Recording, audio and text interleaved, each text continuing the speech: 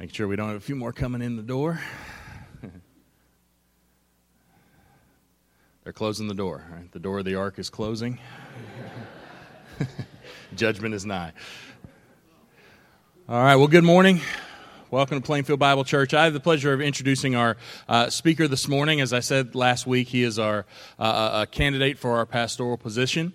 This is Noah Zobrist, and Noah is here with his wife, Courtney, and his daughter, Sadie. You'll get to meet them later, actually, after the 10 o'clock service.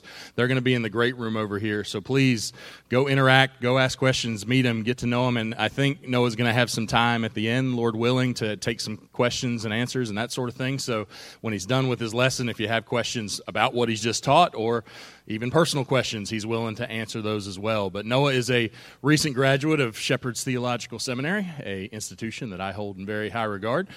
So he has had the luxury, just like many in this room have had, of sitting in the classroom with Dr. Bookman and others like that. And so Noah is here investigating what the Lord has for him for the future. So he's going to talk to us this morning, teach us on, I think, something related to discipleship, because that's kind of one of our focuses in terms of this new position.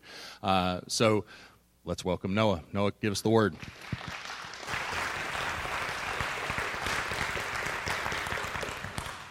Thank you all for that welcome. It's good to be here. We visited one time before, but I've been listening to sermons off and on just as I have time. Now I finished my degree, which has just been a wonderful blessing for my wife and I to be able to have some time. Seminary has taken a lot of our time, and we're grateful to now be able to consider what's next for us. So I think I've got a picture of us. My wife Courtney is here with me. And that's our daughter, Sadie. She's 3.5, and we're very grateful to be able to be with you all, because we see a lot of good happening here. There's a lot of potential at this church, and we just want to jump in and plug into it. We've heard so many great things. I know people who are not connected to this church that have given me wonderful testimonies of the things that this church has done through its history and what it's currently doing. And so Courtney and I are just thrilled to be able to be considered for this, and we're really excited, and we want to know what the Lord is going to do for us. But we're hoping that we'll get to partner here and serve here with you all. But today, as David mentioned, I want to be in the area of discipleship, but it's going to be a little bit different than the typical discipleship text that we're in. This may not be the appropriate topic for a first time, but I'm going to talk about disobedience today. Know that this has nothing to do with you as individuals, and only my heart and what the Lord has been teaching me through this. But I want to talk about 3 warnings that we receive in Hebrews chapter 3. So if you want to turn there. We're going to spend our time in Hebrews chapter 3 discussing what the writer has there for his original audience and then us today. But as we get going, I'd like to show you a picture of my daughter just a few years, or I guess it was maybe just a year or so ago. She is very full of personality. She's got spunk. Suppose that's the nice way to put it. But as any of you who have children or have had young children in the past, you know that that's part of the growing process, is teaching them how to be obedient. And they start out so cute. They start out like perfect little bundles of joy, and they look up at you with their big eyes, and they smile at you, and you think, oh, I missed it. There's no sin in this one. I thought that. She's perfect. There's never going to be a time in this child's life where she's going to rebel against me. That dream was shattered very quickly. Unfortunately, it didn't last very long. But as they grow, even their little rebellions as small children, you're kind of like, wow, they don't really know any better. But then there's that moment where it clicks, where they're holding their spaghetti plate over their tray at their high chair, and you look at them and you say, no, and you see the recognition in their face, and then they just look straight at you and do this. That's when I knew I did not win the lottery. Even when I took this picture, I remember this memory very vividly. We were walking around, we live across the street from really nice baseball fields, and we were just wandering when there was no one there, and I said, Sadie, look at me, and I had my my phone out to take the picture, and you can take live pictures, and if you looked at this live, you could see it, but she's walking away from me, and I say, Sadie, look at me to take a picture. She goes, who, me? Look at that face. She's like, what, me? That's the attitude that we get to work with every day, and it's only gotten better. But as she's grown, it's been a good opportunity for my wife and I, and many of you can identify with this as well, for you to grow personally. And so as we talk through this concept of disobedience today, I want to look through Hebrews chapter 3 and look at some examples that he gives, or an example he gives about avoiding disobedience. And the first warning we receive is a warning to learn from past failures. We'll see in this passage, and if you're familiar with the book of Hebrews, it's almost like a series of sermons. And this passage specifically, as I've studied it, it feels very much like that, where he's going to quote from a text in the Old Testament, and then he's going to explain that or exposit that to his readers, and then he's going to give a little bit of application at the end. In just a few verses, he's going to essentially preach a sermon to us. And so as we look through this, I want to use that example for how we can learn. But learning from past failures, I think of when I was growing up. I'm the youngest of 5 siblings. I'm the youngest of 5, so I have 4 older siblings. And my wife has 3 older siblings. She's the youngest of 4. And all of them were helpful to us in one way or another. Courtney's siblings were a little older and a little kinder to her. So they were telling her what not to do. They would say, hey, learn from my mistake. Don't do this. My siblings evidently didn't like me very much, and so they just made me figure it out on my own. So I tried to watch them and not do what they were doing. But that's essentially what we're going to see here that the author is trying to get us to do, is look at what Israel has done and don't replicate that. Don't do what Israel has done. So since we're jumping right in the middle of this text, let's just catch a little bit of the context here. And the theme of the book of Hebrews is Christ is greater. And throughout the book, he's going to set up various comparisons between Christ and other people, Christ and the temple, Christ and the tabernacle, and always Christ is greater. And so in chapter 1 and 2, he talks about the angels and that Christ is greater than the angels.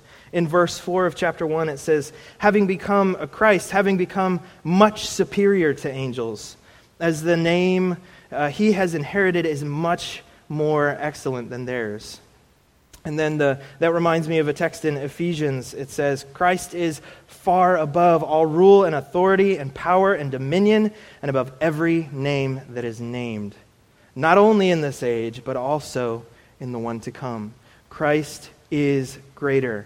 Then as we move through chapter 3, he's going to set up Moses, the greatest of all of the Hebrews, and he's going to say, Christ is greater.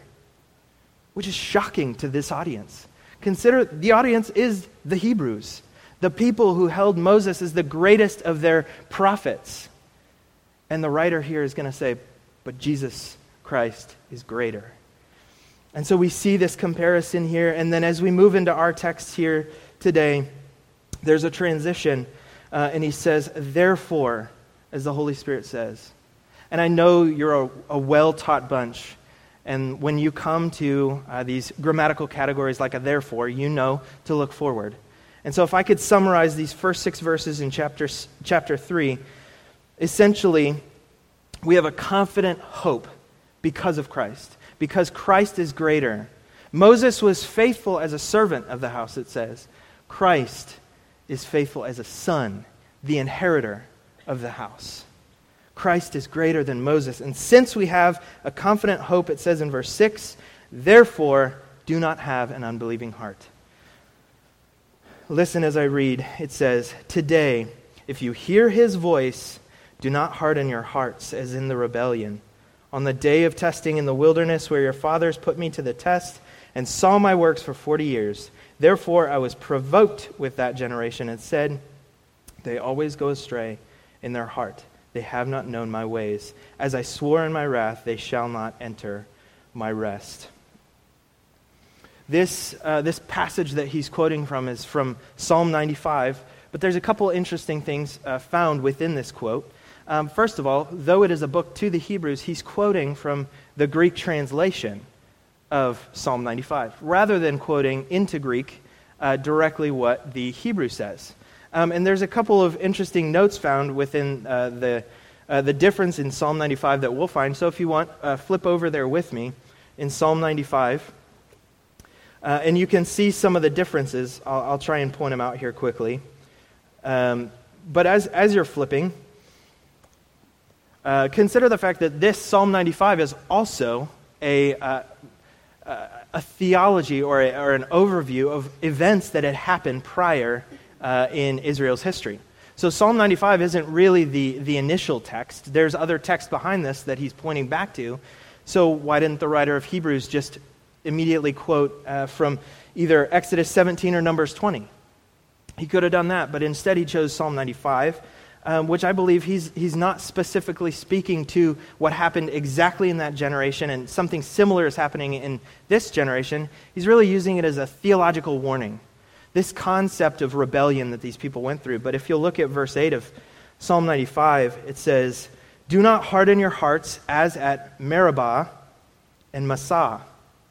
Don't harden your hearts as in those two locations. Whereas if you look back in Hebrews, it says, don't harden your hearts as in the rebellion. So the Greek text behind what the writer of Hebrews is pulling from is using more of a dynamic translation, not the word for word. And he's pulling from that because he wants to draw the theological connection to rebellion, disobedience. But then let's understand what happened at Meribah and Massah and the nation of Israel, what they did. What was their rebellion? What was their wickedness? If you'll flip back again to Exodus 17 quickly. As I've listened to you guys turn in your Bibles, I love the sound of pages turning, and I appreciate that. I serve currently in a college ministry. Most of them don't have paper Bibles, or at least they don't bring them to church. They use their phones. Not against using technology. I love technology. I'm currently teaching from technology, so I'm not against it. But there's something about the sound of pages turning as you go through Scripture. But Exodus 17, in verse 7, it says that he called the name of that place Massah and Meribah. Massah meaning testing, and Meribah meaning quarreling or embitterment. And why is that? Essentially what's happened, and you're probably familiar, the people got into the wilderness. It's a desert, and they were thirsty. They had no water. They hadn't found water. And the people started quarreling or fighting or arguing with Moses, saying, find water for us. Why is there no water? Wouldn't it just be better if we were to die in Egypt? Why would we come here to die in the wilderness?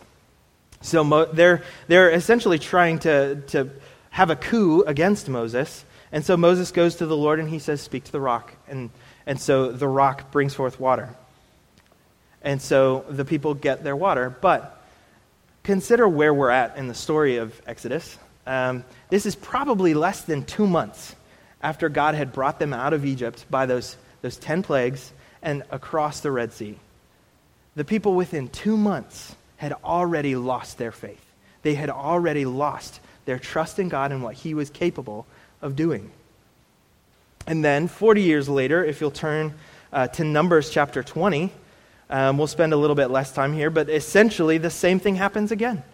The people are still in the wilderness. They've had 40 years of wandering, and then they can't find water again. So they come at Moses the same way they did 40 years prior. They've already, because of that generation's disobedience and their rebellion towards God, they've already watched all of their family dying off, that previous generation dying off. And now we come, same exact thing happening. And Moses is pulling out his hair, likely frustrated with these people. How could they continue in rebellion like this? And so he strikes the rock. But God didn't ask him to strike the rock. He told him to speak to the rock. So Moses was then in rebellion. And because of that, Moses and Aaron were no longer capable of going into the promised land. That whole generation, save 2 men, did not get to go into the promised land. Caleb and Joshua were the only ones that got to go. Not even Moses, the greatest of the Hebrews, got to go into the promised land. Flip back to Hebrews chapter 7. We'll continue looking at our passage there. That's our context. That's what the writer is bringing to these people. He's told them to look at this generation. Look at what they've done. They've tested God. They rebelled against Moses, God's chosen leader. And they've continued in sin. Look at these people. But even the fact that it says that back in chapter 3 of Hebrews, we're going back to that Psalm quote, which is essentially the theological summary, right? It says, "Do not harden your hearts as in the rebellion." Remember that word harden. Don't harden your hearts as in the rebellion. Again, a summary statement of what these people had done in the wilderness. On the day of testing, where your fathers put me to the test, and they had seen my works for 40 years. That whole generation was full of rebellion, and that's why they didn't get to enter the promised land. Their children entered the promised land. So then God says, through the psalmist and now to us through the writer of Hebrews, "Therefore I was provoked with that generation." And it's interesting, in this quote here, we get the word "that," where in the original text in Greek it says "this." That's the pronoun that we get, this generation. The writer of Hebrews, again in verse 7, if you look back, he says, "as the Holy Spirit says." Not said, says. And then he says, "this generation."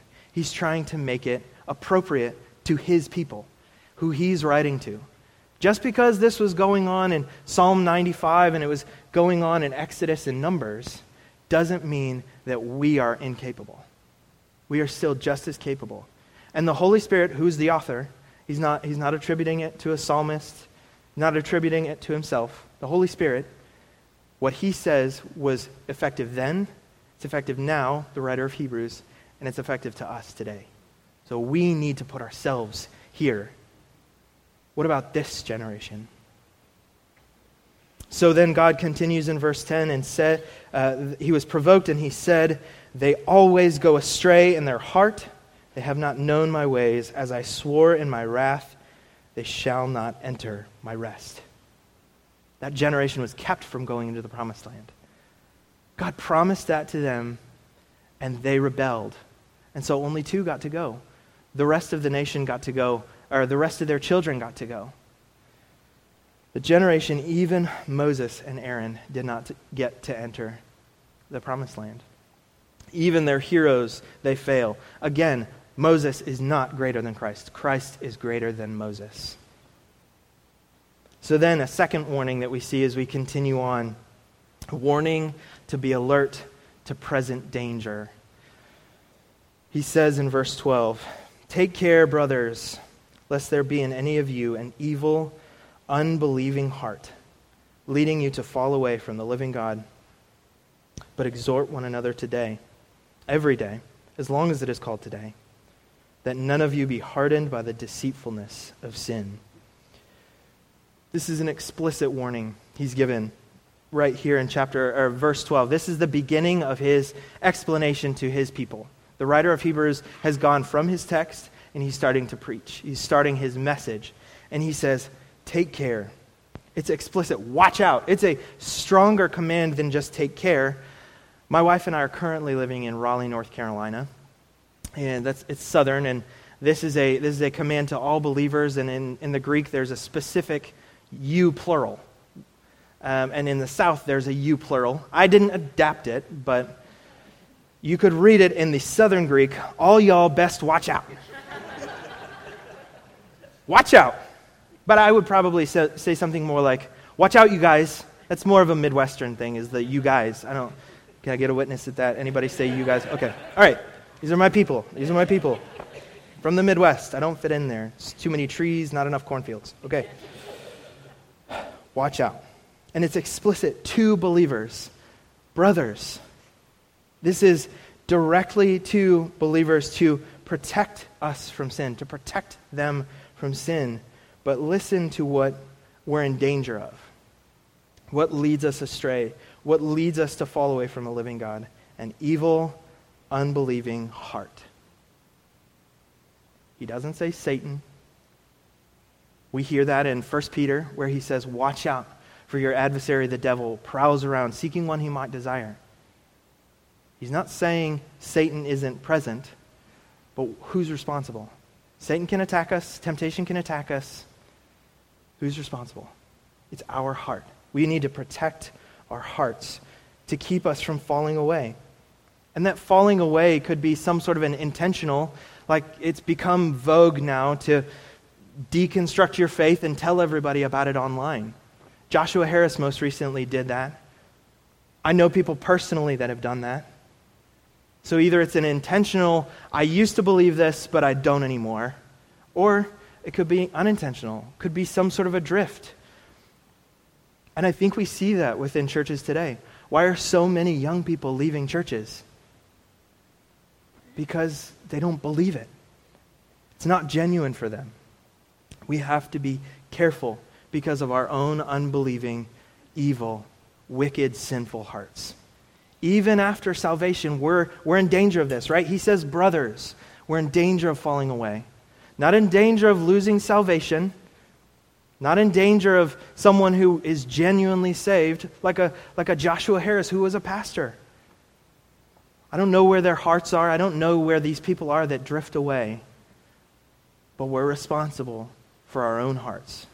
We're responsible to take care, to watch out. And then how do we do that? We're supposed to be alert. That's essentially what he says in verse 12.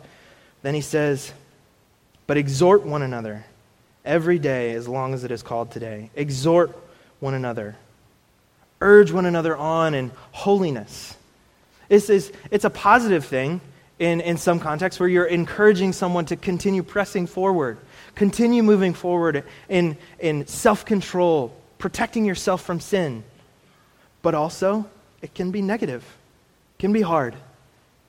Exhortation carries that idea of correction. You encourage someone positively, but then you also may need to correct one another. As you start to see someone drifting, you correct them, you bring them back. It's difficult, but we need each other. What I see here in this passage is a community. We need one another. There are nearly 60 one another commands in Scripture. How do we do that? By being together. We do that by being in the church, being involved, being in person. I understand you guys have small groups. I think that's where this starts. It starts in the small group. It's hard to get to know somebody on a really deep level on this big stage, the bigger group of people. It's hard to get into some of this stuff. But when you're together in someone's home, you confess sin to one another. You open up. It requires you to be open, to pour your heart out. You need one another. We need each other. But it's uncomfortable. It's uncomfortable dealing with sin, getting into the mire with somebody. Consider the image of the iron sharpening iron, right? We use that a lot. But what happens when you sharpen a blade? Parts are pulled off. The rust has to be removed. I can imagine that that's a painful process. Been a part of that painful process when you have to remove something. Or a sculptor who starts with a large slab of marble has to take stuff away. Consider ourselves like slabs of marble when we get saved. And Christ is the sculptor who's chipping away all of the things that are not like him. And he's constantly conforming us into his own image. Not our own image, not us. I'm not trying to make disciples of Noah. David's not trying to make disciples of David. Disciples of Christ. But that's a painful process. Things are going to be lost. And I put this silly image up here of Matthew chapter 7. If you would, just turn with me, because I want to look at this. Obviously, this obscures some of our passage, but that's the point, right? We're supposed to judge one another. And we're doing a bad job in the 21st century of the United States of reading this passage appropriately. We're judging one another. That's what the constant sharpening does. We're engaging in this practice. But it says, as I read Matthew chapter 7, verse 1, it says, "Judge not that you not be judged. And that's where it ends. So let's move on. Doesn't. Verse 2, for with the judgment you pronounce, you will be judged. With the measure you use, it will be measured to you. Why do you see the speck in your brother's eye, but do not notice the log that's in your own eye? How can you say to your brother, let me take that speck out of your eye, and there's a log in your own eye? You hypocrite! First, take the log out of your own eye, then you will see clearly to take the speck out of your brother's eye. Judge not that you not be judged. Because the same standard you use for other people is going to be used for you. He's not saying don't judge. He's saying be careful when you judge. When you judge, judge with righteousness and judge with purity, holiness. Look at yourself first. This is common in marriage. This is something that I've had to learn over the process of the 6.5 years my wife and I have been married, that I have to look at myself first. Because typically, when there's I heard someone recently describe an argument or a fight as intense community. Yeah, intense relationship, right? That's you're just living in community with your spouse, but it's intense. So, as I've learned, I've had to realize that I got to look at myself first, because I'm probably wrong. And if I go to my wife and say, "Look what you did! How could you do that to me?" But she's like, "Dude, this is not my problem." Then I look the fool, right? But if I look at myself first and say, "Look, honey, I'm sorry. I was wrong. I should not have done that." That softens her much easier than if I come combative. My wife and I are very competitive, and so if I come at her like that, it's, dukes are up. We're going to... The community will be very intense. So we must confront one another. We must deal with sin. I'm reminded of Matthew chapter 18, where it says, if your brother sins against you, go and tell him his fault between you and him alone. If he listens to you, you have gained your brother. What's the purpose? What's the purpose of community? What's the purpose of confrontation? Is it to be right and to get that person out your doors? The purpose is restoration. Galatians chapter 6, verses 1 and 2 says to restore in a spirit of gentleness, being careful that you not fall into the same traps. Ephesians 4:2 says restore with humility.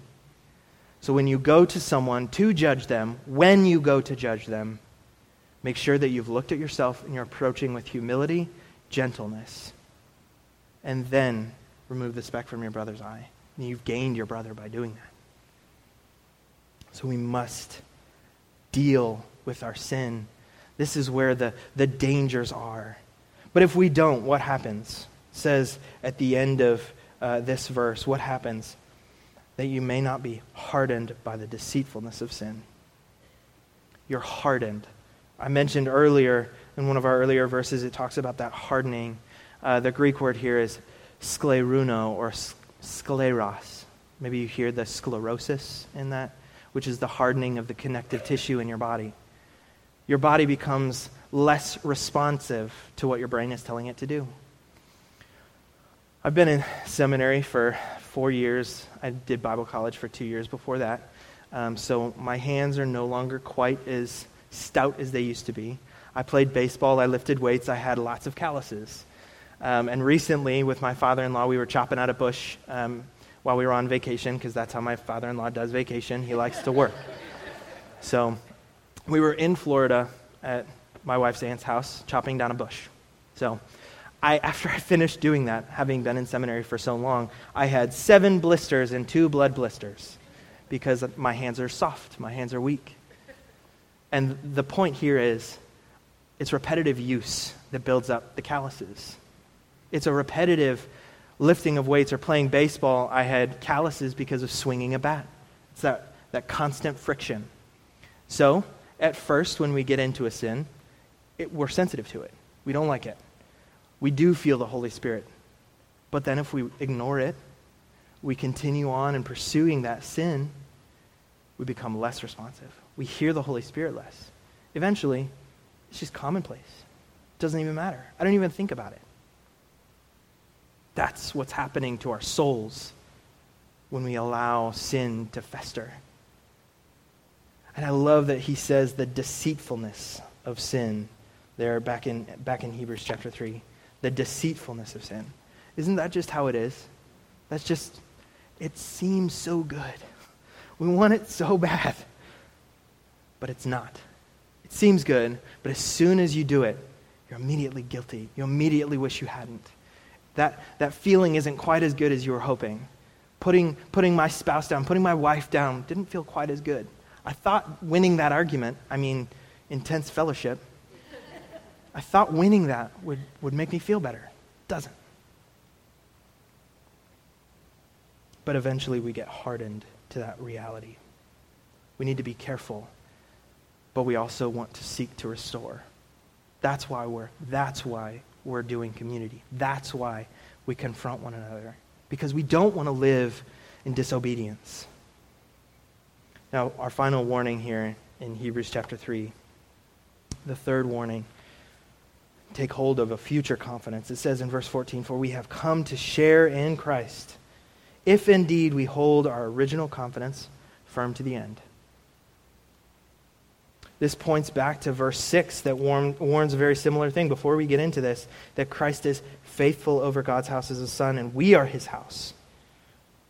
If indeed we hold fast our confidence in our hope, holding fast to the end. So this essentially forms the ground that we're supposed to do verses 12 through 13 on. This is the summary and the foundation of what we're supposed to be doing, is that we have confidence in Christ. Therefore, we need to live our lives in purity. Therefore, we need to avoid sin. We need to confront one another when necessary. And I glazed past it, but I love it, and I want to come back to it in verse 13. It says, while it's called today. It's a continual process.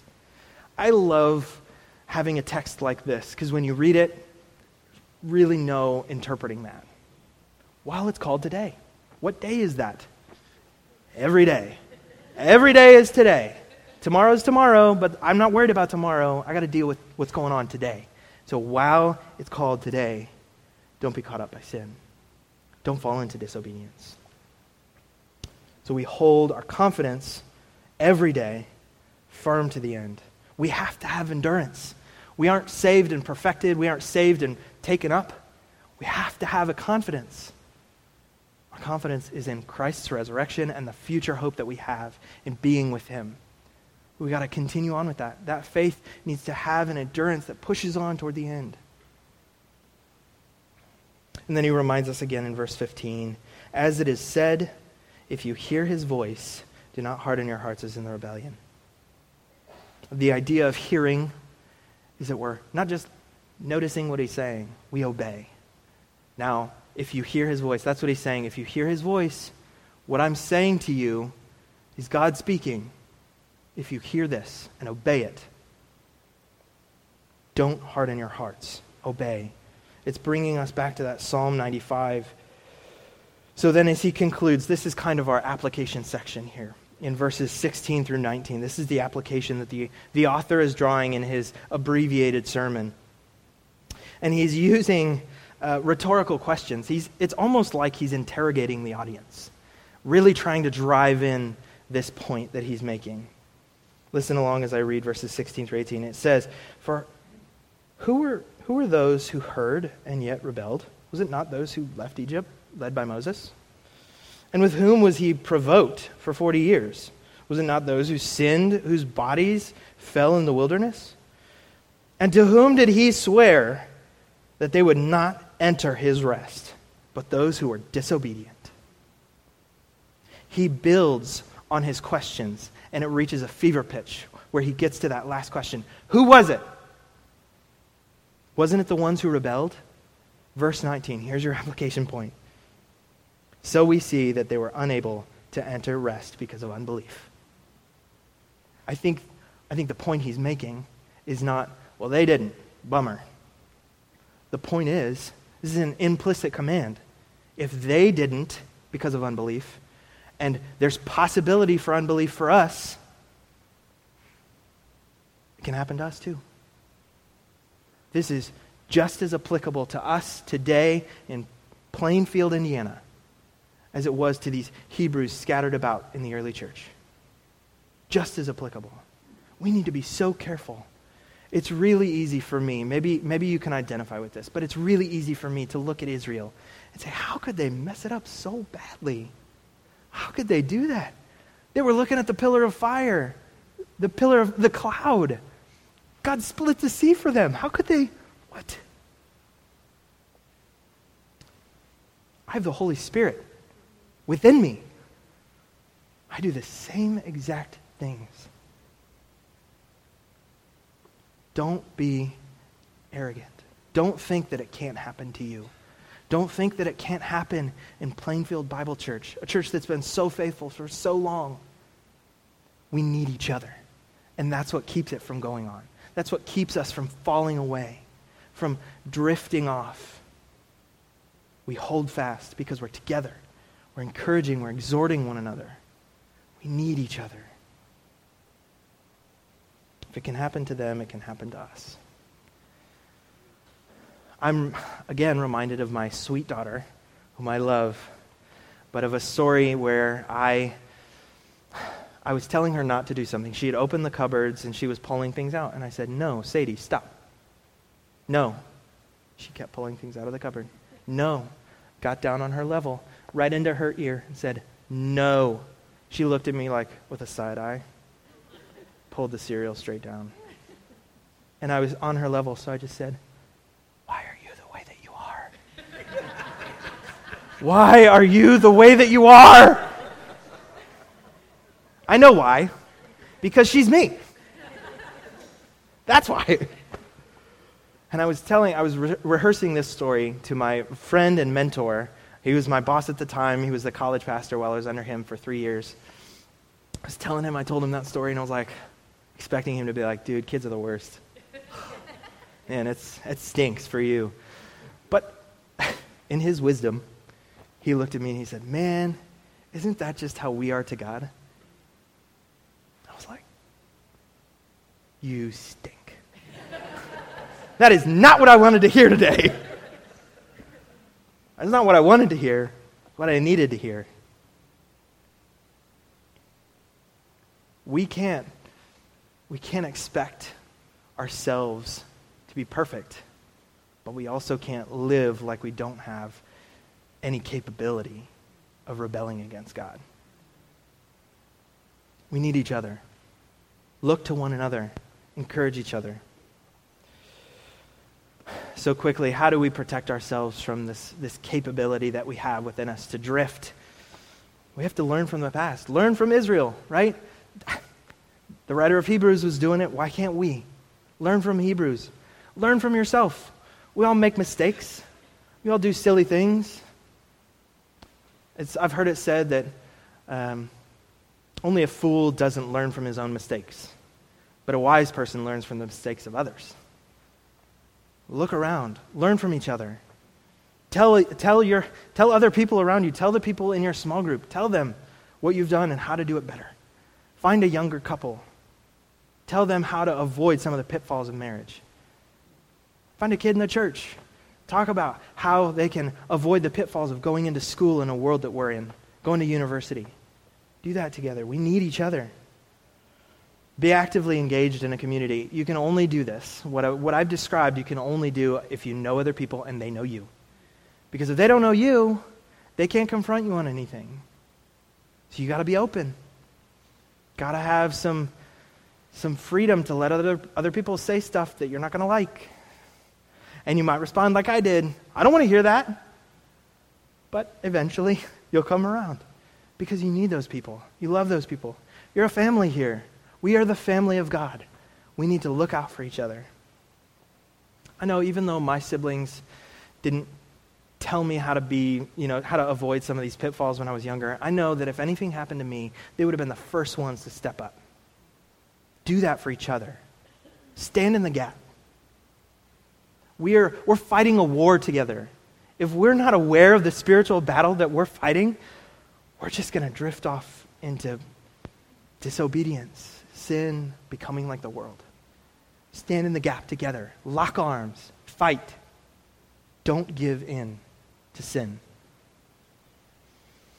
And we can only do that if we have hope. And we do. We have the only hope there is. Paul says if Jesus didn't raise, what are we doing? We're the most to be pitied. But he did. And since he did, we've got hope. So don't let yourself drift off. Don't let somebody else drift off. Grab them. Shake them. Bring each other into family, commitment to Christ, under Christ. Do it together. Let me pray, and then we can do some questions. God, you are so good, so gracious to us, so merciful, that when we look at you and continue to do our sin, we continue to fall into sin, that you love us.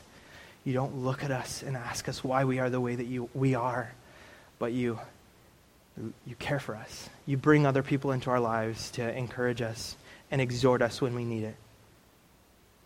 God, I pray that we would be a family together, that we would serve one another, care for one another, and love each other. Father, we're so grateful for your sending your Son, that we have a hope that there is found nowhere else, a hope in the gospel. We pray it in Jesus' powerful name. Amen. All right, well, if you'd like to ask questions, you're welcome now to do that. I'll try and repeat them for anybody else who might not hear it, or the people online. I don't know if this is going to be part of it or not, but you can ask me anything.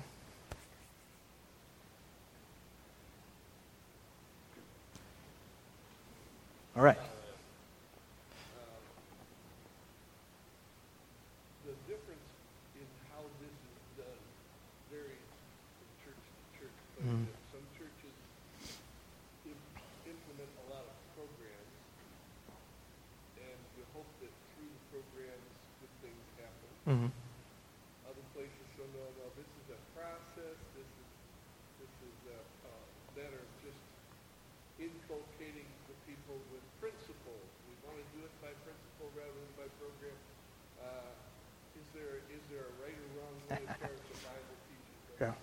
I would say no. There's no. So the question was, some people use programs to implement things like this, like discipleship. Some people just want to build it into the culture of the church. Is there a right or wrong way? No. I think you need both. There's a place for both. You need to have some sort of a structure for people to find those people who maybe don't have a discipleship relationship and you haven't connected with them there. But also, you need to train your people to be looking out for those things and catch those people before they need it. But yeah, there's no right or wrong. Scripture doesn't give us, it just says do it. It just says, teach what I've taught you to other faithful people who are going to teach that to other faithful people, and so on. They can be personal questions too. I'm open to that. Yeah. During the book of Hebrews, I know you mentioned that Hebrew was a key part of your studies. In fact, that was part of something you really excelled at. And you were saying that this book was written primarily to people in Greek, but these were obviously people that had been taken out of the culture. I mean, when you studied this particular section of Scripture, and you chose it, Mm-hmm. is that a big deal for you to go back into the original languages and Yeah. from that perspective, or do you feel like that? Yeah. Sure. He's asking if the original languages, Greek and Hebrew, are important to how I study. Yes. I love, that's part of the education that I received, and I received it from some really gifted, godly men that trained me to continue studying. I do that a lot. I preached from the ESV today, which I think you guys use the NASB, but I think that you can gain just as much from an English translation as you can. Like the writer of Hebrews was using a Greek translation, not inspired, just a translation into that language. And I think primarily because Greek was the most broadly used language at that time. It was the Bible of the early church, was the Greek of the Old Testament. But for me, I appreciate getting into it and looking at the details. And I threw some Greek and Hebrew words up there, but essentially it all says about the same thing. The Hebrew didn't really differ other than really in the rebellion. And then the inspired author in Hebrews changed a word, which is cool about how the inspired author, it's his word anyway, the Holy Spirit, when he writes in Psalm 95, that generation, and then he writes then in Hebrews 3, this generation. I think that's really cool to see some of those differences. But I don't know if I really answered your question. It's important to me, but I think that it's as long as you're going through the text and you're digging into Scripture and understanding it, it's what you need to do.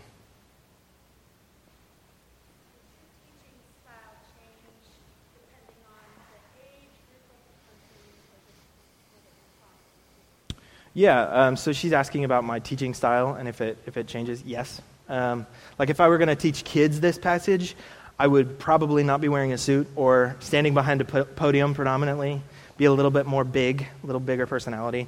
I enjoy doing that. You guys could see that too from even my presentation here, but I like to use my hands. I like to get engaged with them. And if I was going to teach this in a different setting, I'd maybe have a little more back and forth, do some question and answer.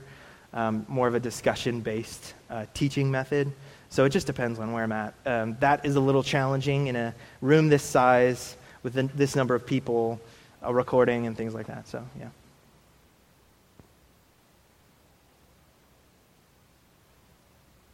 Yes? Sure. Yeah, my testimony, and I'll give my wife's brief testimony as well. I grew up in a pastor's home in Eureka, Illinois, just about 3 hours west of here. And I got saved at the age of, I think, 4. It's like my first memory in life. And the cool part is my oldest sister, Jessica, got saved. And then she shared the gospel with my brother, Ben. He shared the gospel with my sister, Serena. She shared the gospel with my brother, Pete. He shared the gospel with me. Which is just, that's a really cool testimony of the fact that the gospel was lived in our house. So I grew up in a pastor's home. I was a pretty normal kid. I played sports. I went to a great public school. And then my wife grew up similarly in a great home. Our siblings are all saved, walking with the Lord. And we met each other 8 years ago or 9 years ago through her brother, who was working at my dad's church. And we started dating. We dated for a year. We're married, or engaged for a year, and then we got married in 2015. So, yeah, it's a quick, flyover. Marshall, did you have a question? Okay.